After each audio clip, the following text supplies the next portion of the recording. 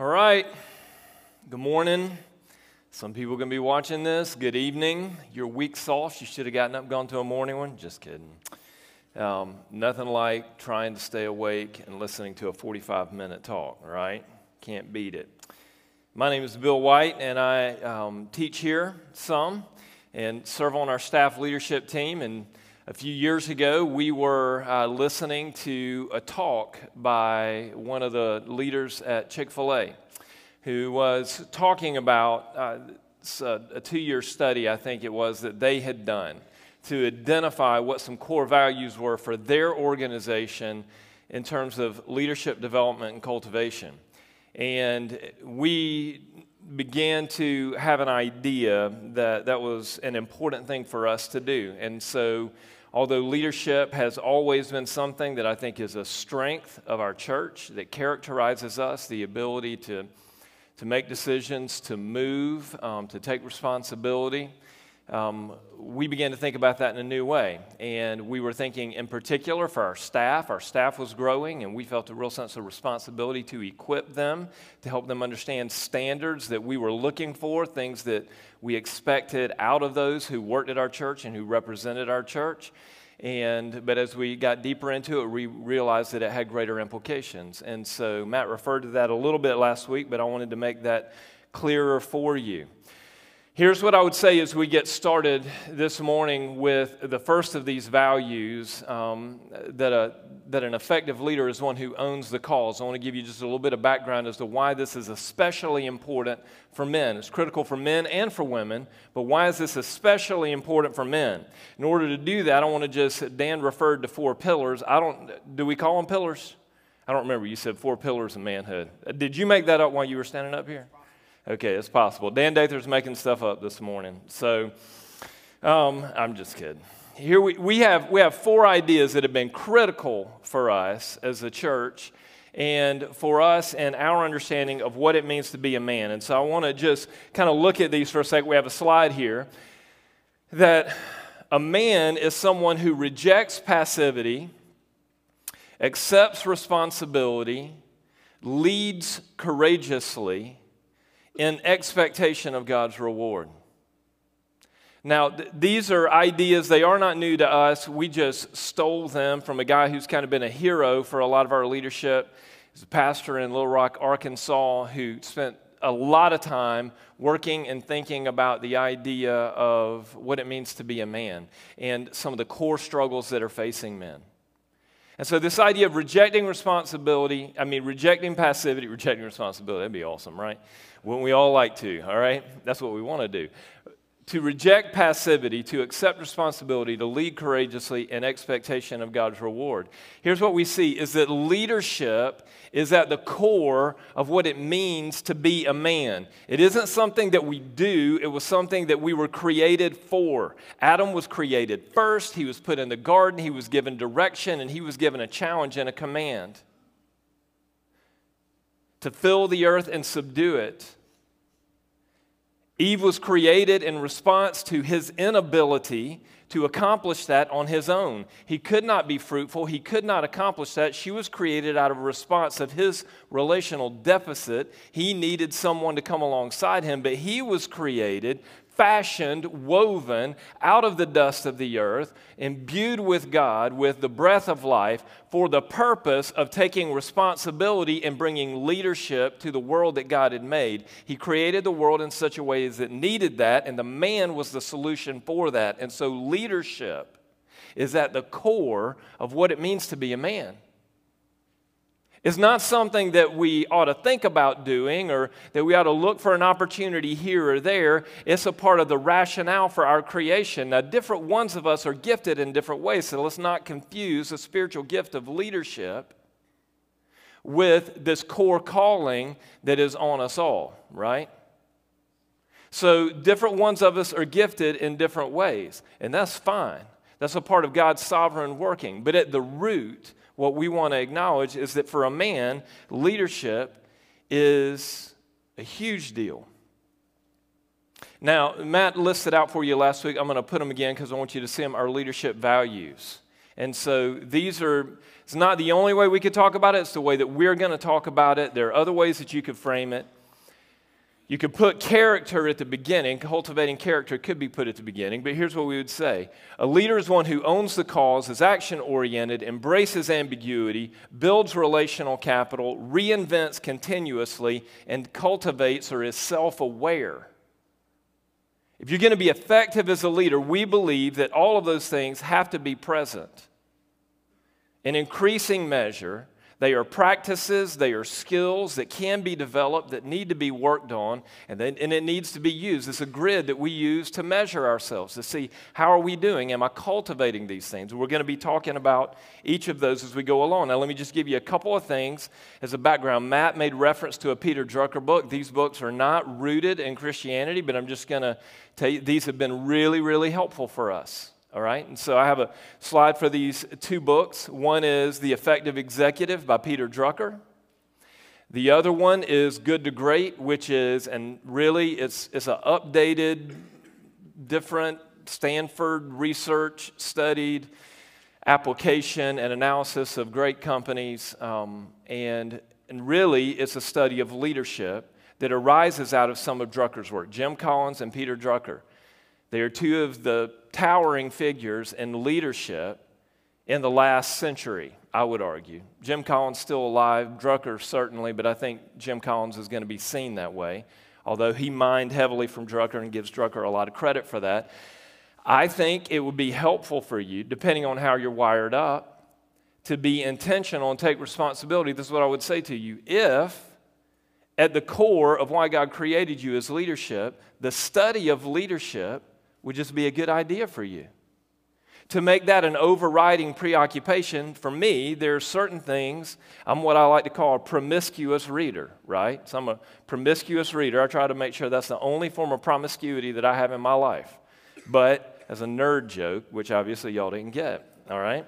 But I'm a promiscuous reader. I read lots of different kinds of things. I try to make sure that I read books on mathematics like once a year to feel stupid. I read books on science just to kind of know what's going on. I read books on history and biography. I read stuff for fun.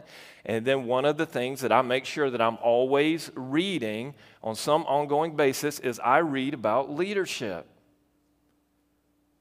Because I know that gets to the core of who I am. So I just want to encourage you. There are lots of books that are out there on leadership. Those are two books that have been real helpful for us. If you read them, you'll see a lot of our thoughts have come out of and through there.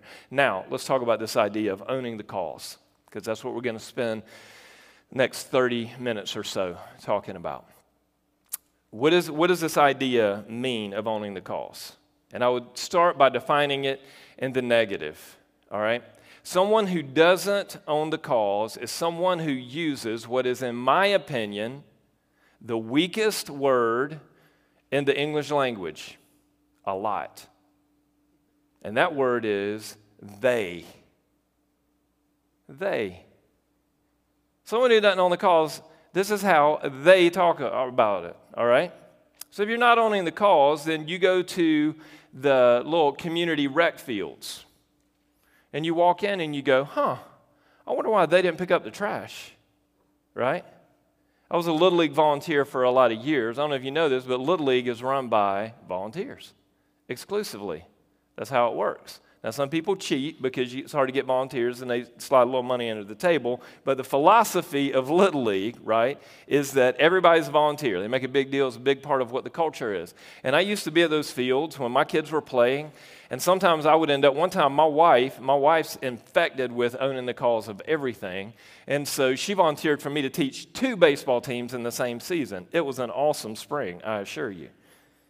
But it would always be interesting to me that we're up there, we're killing ourselves doing all this stuff, and then these parents would roll in who paid their $25 registration fee late, and then they would walk around and they'd be like, well, I wonder what they were doing. What are they doing around here? What are they thinking? And I'm like, hey, there is no they. I don't know if y'all been paying attention. There's only we. It's the people who live in this community who are creating an opportunity for these young people to have an experience. But there was a real clear line that was there, that was present, that was obvious between the people who embraced the cause, who owned the cause, and the people who walked around saying they. And so I would just tell you that there are a lot of four-letter words that you can get away with in leadership. There are a lot of four-letter words you can get away with in leadership in our church. Let me go ahead and tell you. They is not one of them. That is a dirty word. It guts the ability to lead. It makes it impossible. Because what it means is that you are distancing yourself from any responsibility for what's going on. So that's a good place to start and to think. When you think about your family, do you think about them or do you think about us? You can even take it and put it into she. When you think about your wife, do you think about her? Do you think about she? My wife actually hates that name. It's like if we're ever talking about something and one of the boys says something, and they say, well, you know what she said, and Rachel will be in the other room, and you'll hear her say, she has a name. She doesn't want to be reduced to that.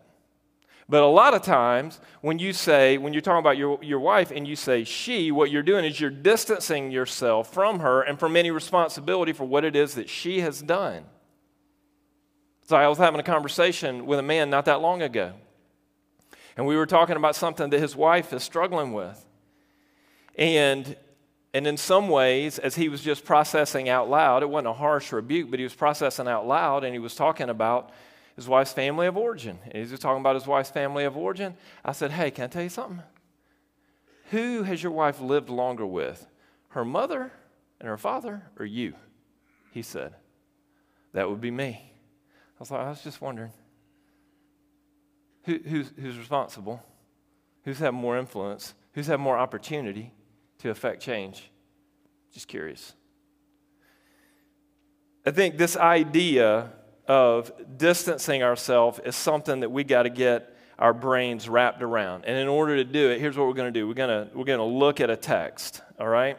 So with that idea overarching, that to own the cause means you have to cultivate a we mentality as opposed to a they mentality, if we put it positively. So if we summarize it, is that someone who owns the cause cultivates a we mentality and not a they mentality. And every leader, anyone who is going to be effective, who is going to have influence, anyone who is owning responsibility is going to speak we, not they. And this is a huge deal for us as a staff, or whenever we have a leader who represents something, we want to talk to them about, hey, now when you get up, you say we. And if you can't say we, then before you say, here's what we are going to do, if you can't say we in a good conscience, it means that you have some work that needs to be done beforehand to say, hey, I'm not sure I really agree with this. I don't think this represents us very well. But you can't get up and say, well, they want me to tell you, blah. No, you got to own it when you get up. You got to embrace it.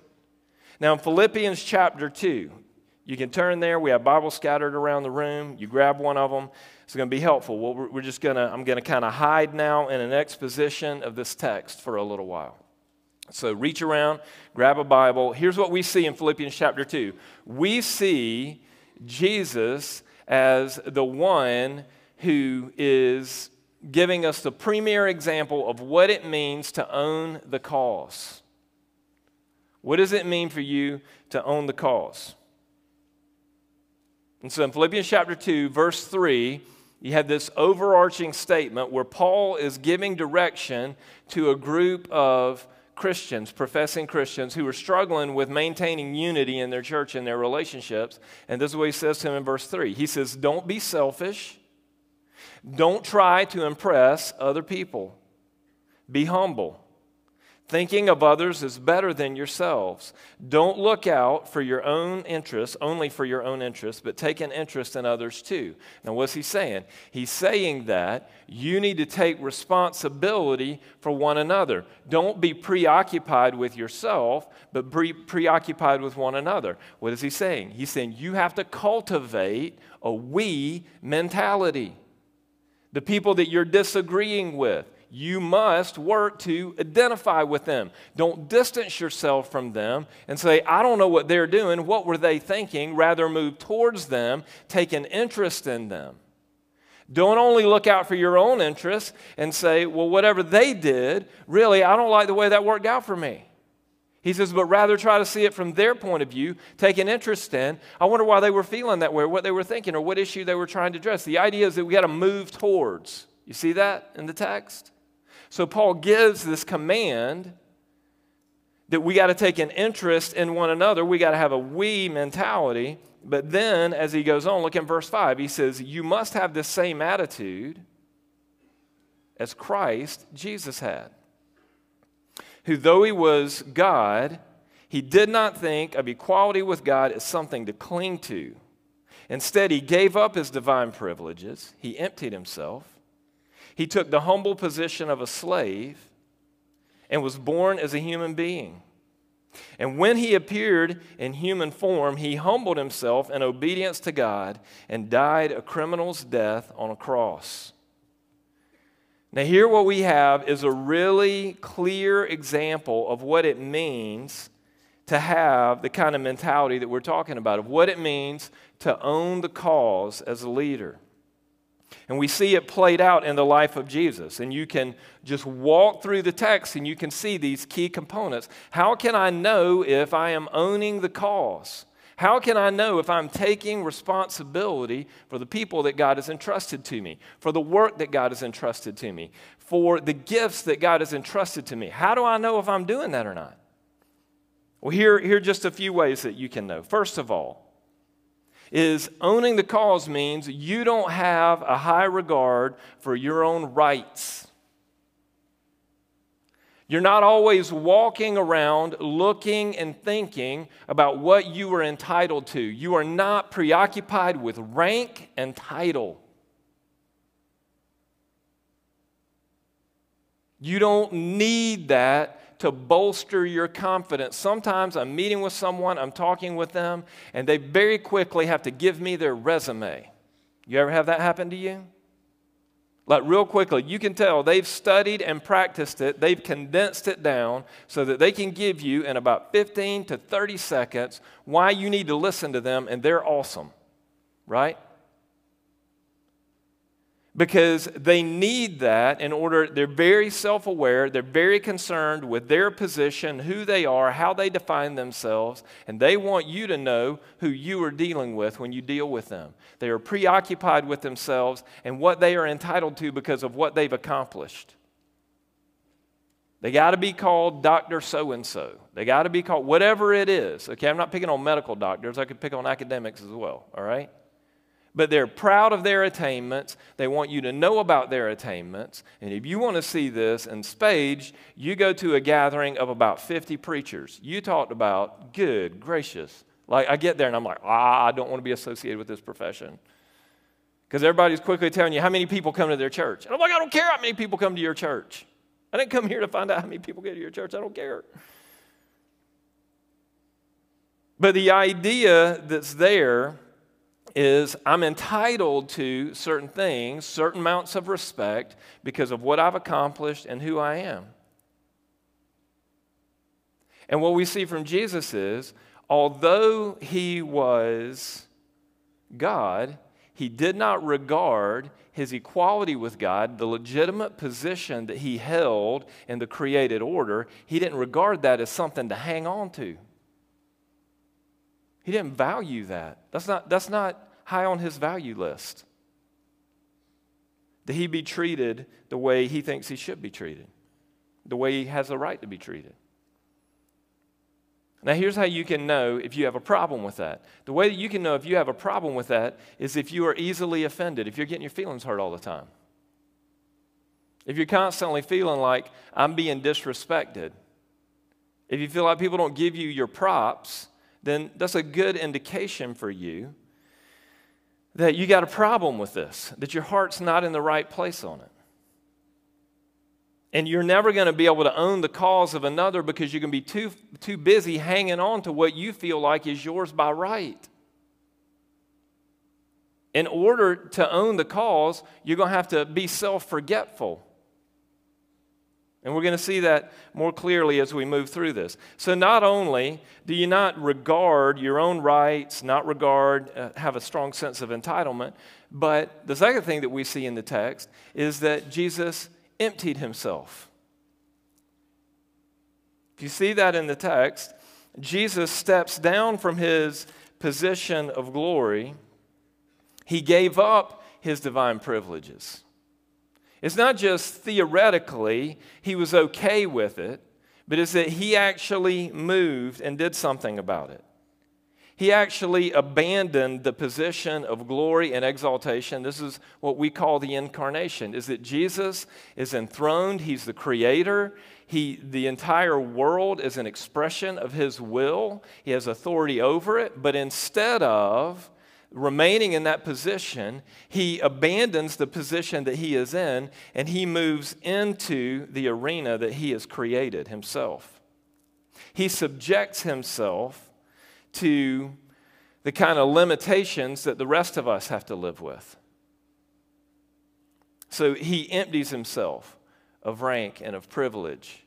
He empties himself of those rights. He does it in a way that nobody else is looking. It's not a lot of fanfare. I mean, there is, the angels do announce Jesus coming, but what you got to think is Jesus has been in the womb for 9 months. You talk about emptying yourself. So I don't know what you believe about all of that, but the idea that the Holy Spirit came upon Mary, and there's a child that's within her, and while she is still, we believe probably in the first trimester, she goes to see her cousin Elizabeth, and while she goes to see her cousin Elizabeth, who is pregnant with John the Baptist, the child in Elizabeth's womb leaps at the presence of his Lord. You go, that's pretty amazing. Right, it is pretty amazing. There were pretty amazing things that were going on then. But here's the idea. The idea is that the God who made the universe was actually present in the room physically inside the womb of an unwed teenage mother. You talk about emptying yourself. You talk about putting yourself in a position to own the cause. You want to know how far God wants you to go in terms of abandoning right and privilege and moving towards serving other people. Let's go back and remember, how did we get to this illustration? What's the point that the Apostle Paul's making? He's saying this is the attitude that you're going to have. You're going to have. Had this attitude in yourselves, which was also in Christ Jesus, who, although he existed in the form of God, didn't regard his equality with God as something to be grasped, but he emptied himself. But he poured himself out. He gave up his divine privileges. You talk about it however you want to talk about it. So here's the thing.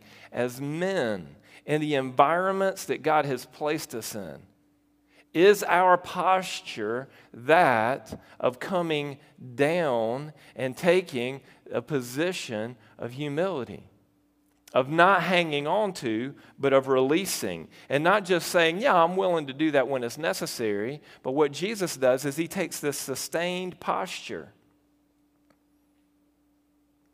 of I'm not above, I'm not more important than. That's the kind of humility that we're talking about that's going to be involved in owning the cause. And then let's look at what he does. Not only does Jesus not regard his equality as something to cling to, he gives up his divine privileges. He took the position of a slave, the humble position of a slave.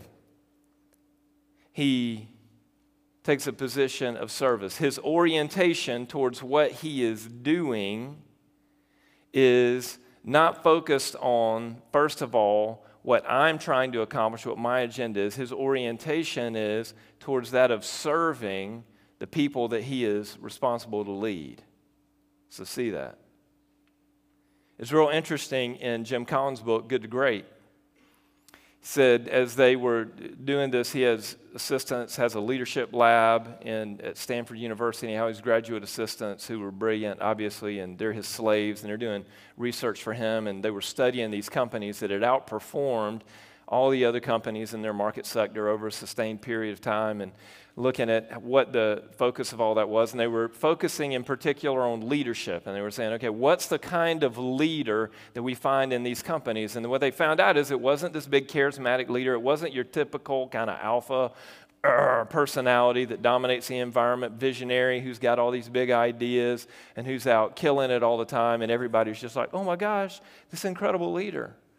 What they found is that the leaders of those organizations, the language that kept coming back to them through all this research was that the best language they could come up with was servant leader. But as they were working through it, they realized nobody in the business world is going to buy this because it sounds weak. Nobody wants to be a servant leader. He talks about it in the book. And I'm paraphrasing, all right? This is a Eugene Peterson message version of it, all right? So you go read the book and say, that's not what he said at all. It's my preacher version. I'm getting close, all right? So, here's what they called it. So there's a title in there. They called it a level 5 leader. So it's called level 5. Like level 5, right? It appeals to ego, right? I'm not level 4. I'm a level 5. Boom. But the whole point of being a level 5 leader was that this is someone who cares more about the cause and they care more about the people around them than they do about themselves. And they found that's the commonality in all of these companies that are killing it. Now, why is that? I would say it's because it's a fundamental part of how God made the universe. This is how God is. It's how Jesus is revealed to be. You don't need a biblical basis to get there. If you just study how God has worked things and you're honest about it, then you're going to find that is where you're going to land. So, assuming the posture of service. That's the third thing that we can say we see in the text. And then here's the last thing. You're going to, was really the first part of the last thing. You're going to enter into their world. You're going to really, someone who owns the cause, someone who is going to be an effective leader is somebody who is going to enter into the world fully of the people that they are leading. They're going to live under and within. It's a part of this emptying process that we talked about. But as you look at the text, Jesus comes, and the text says in human form. The idea there, so Jesus only seemed to be. No, the point is that he took on, this is what he took on. He took on humanity. That's a better translation. Is that Jesus took on humanity.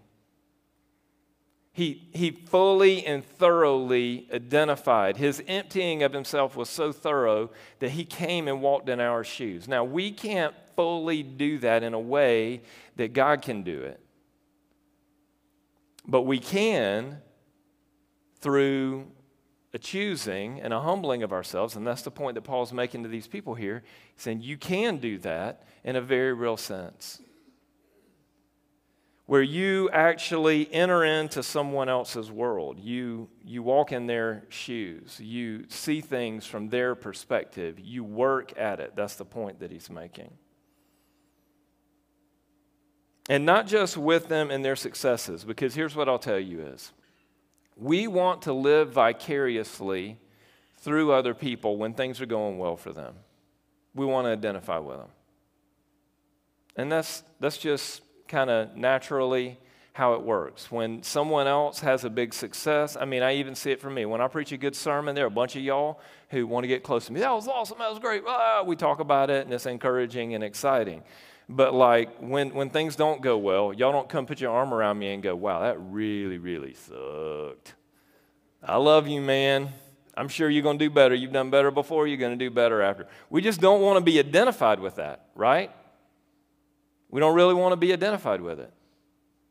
It's true. If you're a good athlete or if you're talented at something, you'll find when you're having success, people want to be identified with you. They want to come alongside. They want to share in the glory of your condition and of your situation.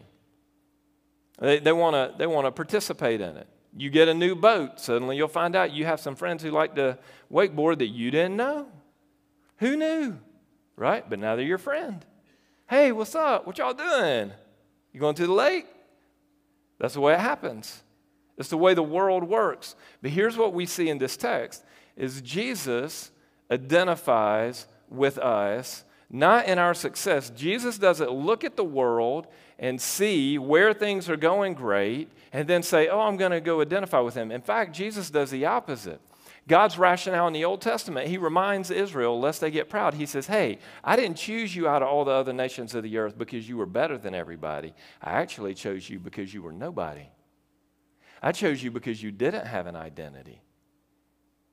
I chose you when you were like a child who had been abandoned. They hadn't even taken you out of the afterbirth. The umbilical cord is still, and I found you in a field kicking in your blood. That's when I chose you.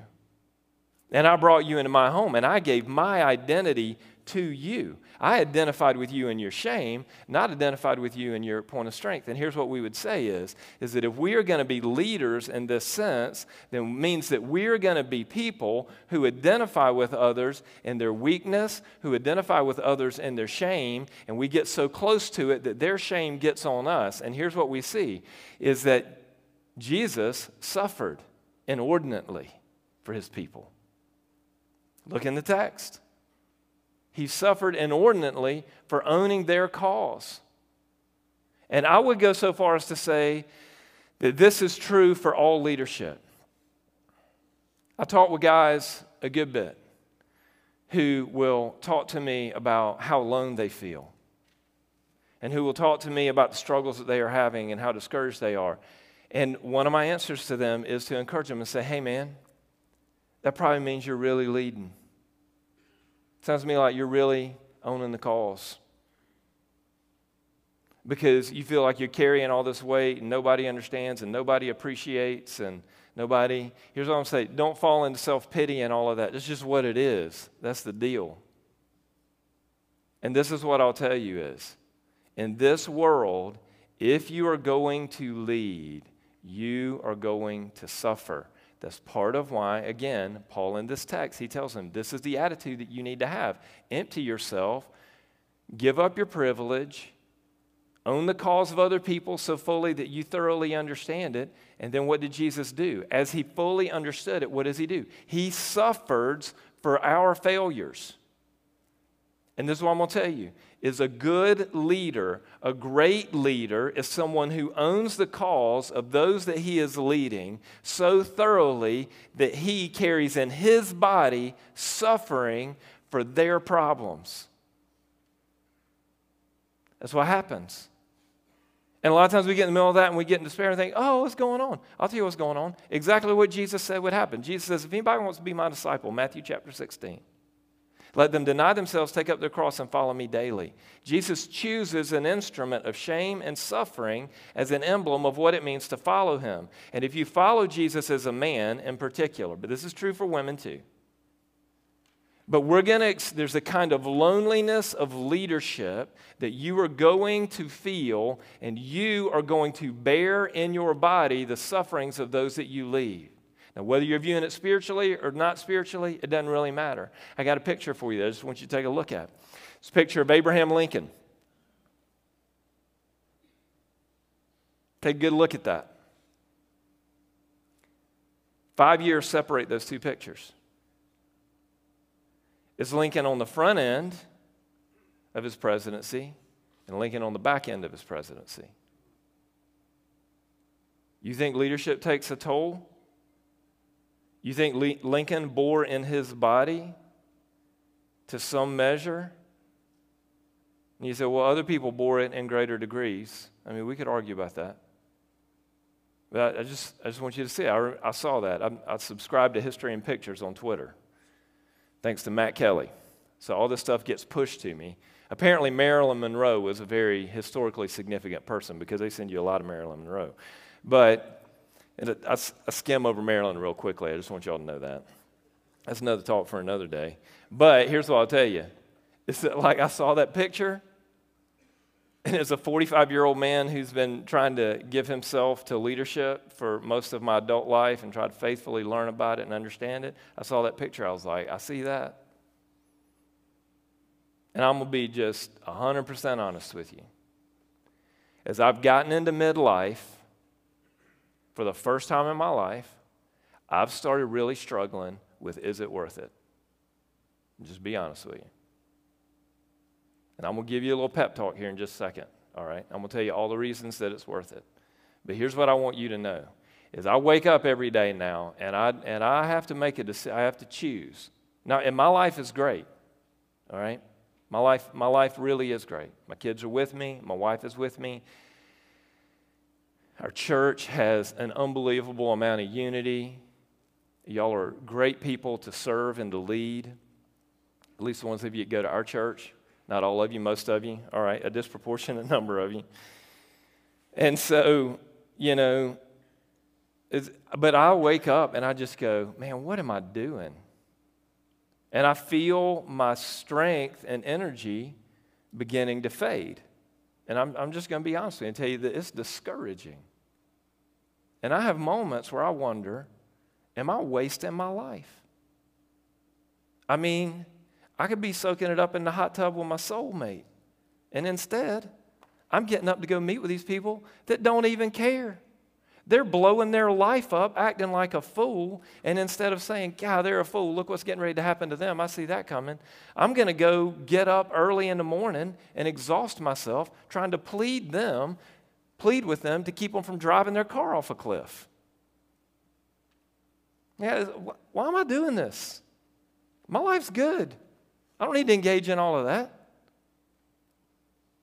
And I have to come to and there's suffering that is involved in that. And it wears you down emotionally, psychologically, and physically. People are always talking to me about, you got to be balanced, you got to be balanced, you got to be balanced. Here's what I'm going to tell you. People who are balanced ain't in charge of anything. You need to get that in your head.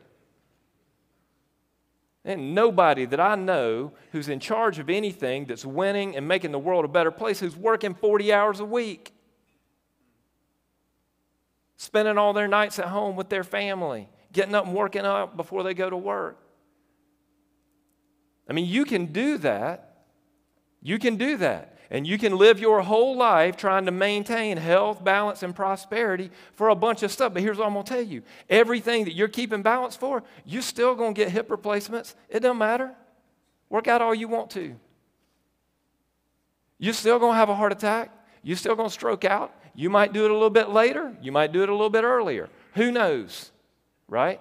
Can't really tell. This is what I'm going to tell you. You're not actually going to accomplish anything. This is Jesus' point. He said, why you worry about your life, what you'll eat, what you'll drink, what you're going to wear? Because who of you, by worrying, can actually change any of the stuff? So we spend all our life building, trying to maintain things. This is what I'm going to say to you. You need to be spent for something.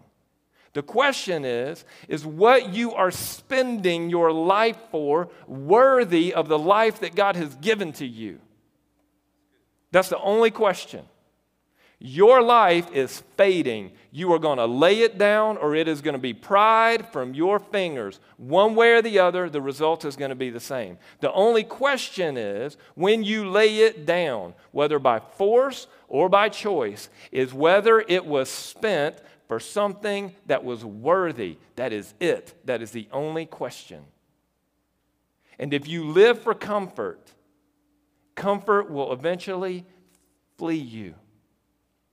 So here's what we would say is, we want to own the cause of what God is doing in the world. And here's the comfort that comes with all of that. It's not that God's going to take care of you so you don't look like it. Look like Abraham Lincoln did after 5 years. Well, that was leading the nation through a period of war. No, I'm just telling you, anybody who is laying down their life for somebody else is going to suffer. That's the point that Paul is making in Philippians chapter 2, right? So you just go ahead and get that, you write that, you mark that down. Don't think that something strange is happening when you feel alone, when you feel like it ain't going well, and when you feel misunderstood, and when you see your strength being spent on something that you wonder is worth it. That's exactly what Jesus did. Jesus hung on the cross, and he cried out, quoting Psalm 22, my God, what? This is awesome. I'm so glad to be a part of your plan. Is that what Jesus said? No. Jesus said, my God, why have you forsaken me? You think, well, I mean, that's not very biblical. Actually, it is. Go read Psalm 22.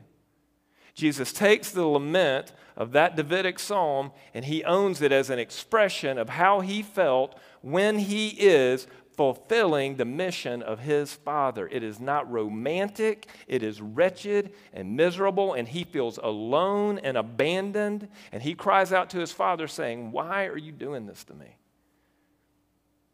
That is leadership. When you own the cause in the way that Jesus is calling us to. You think, "Oh man, that's a great pep talk, boy. I'm glad I got up this morning." It's awesome. That's what I love about Grace Church. Here's another text. Let's move away from Jesus for just a minute, because this is where it gets difficult. You can look down in the rest of Philippians chapter 2, and you can say, "Oh, because Jesus emptied himself and he did all this, therefore God highly exalted him and gave him a name that's above every other name, so that every knee will bow and every tongue will confess." And you go, "Oh, it worked out great for Jesus. But I'm not getting a name above every name, and everybody's not going to bow before me and worship me." That's what happened for Jesus when he did that. How in the world am I going to have courage to do this? So let's bring it down a notch. Still a great guy, but someone we can identify with a little more than Jesus. So let's look in Hebrews chapter 11. I've got this slide for you, okay? So you can just check this out. Hebrews chapter 11, verse 24. We're going to talk about Moses for a second. Because here's the question, is where is the strength going to come from for you to lay down your life in the way that we're calling you to? You're just going to grit it? You're going to take it? You're going to take all that abuse from your wife? You're going to take that mistreatment from your boss? You're just going to bear up under it? Where is it going to come from? All right, let's look at Moses. It was by faith that Moses, when he grew up, refused to be called the son of Pharaoh's daughter. So see that. Here's the fundamental principle. Moses refuses to live with what he's entitled to. He's entitled. He has rights. He has a position. He has privilege. He has comfort. Moses refused that, but he chose to share the oppression of God's people instead of enjoying the pleasures of sin. Got another one. He thought it was better to suffer for the sake of Christ than to own the treasures of Egypt, for he was looking ahead to his great reward. I want you to see that. And because this is the deal. It's not wrong to want a reward. Living for reward keeps you from despair. Living for reward keeps you from despair. Everybody who trains hard and works hard is working hard, is training hard in expectation of a reward. It's just a question of what kind of reward. Is it a few extra days on the end of your life?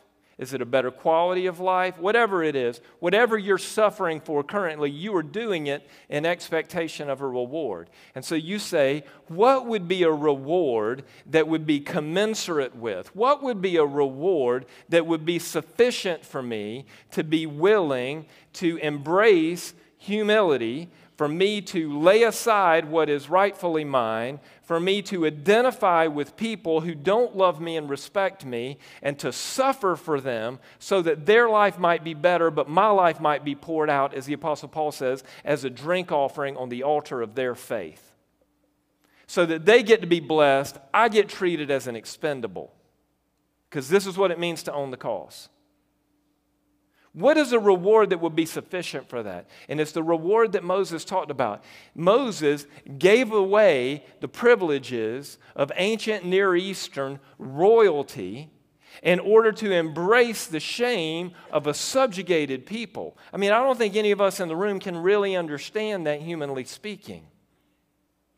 Because there's no Bill of Rights. I mean, you got the ability pretty much as an ancient Near Eastern royal, you own people.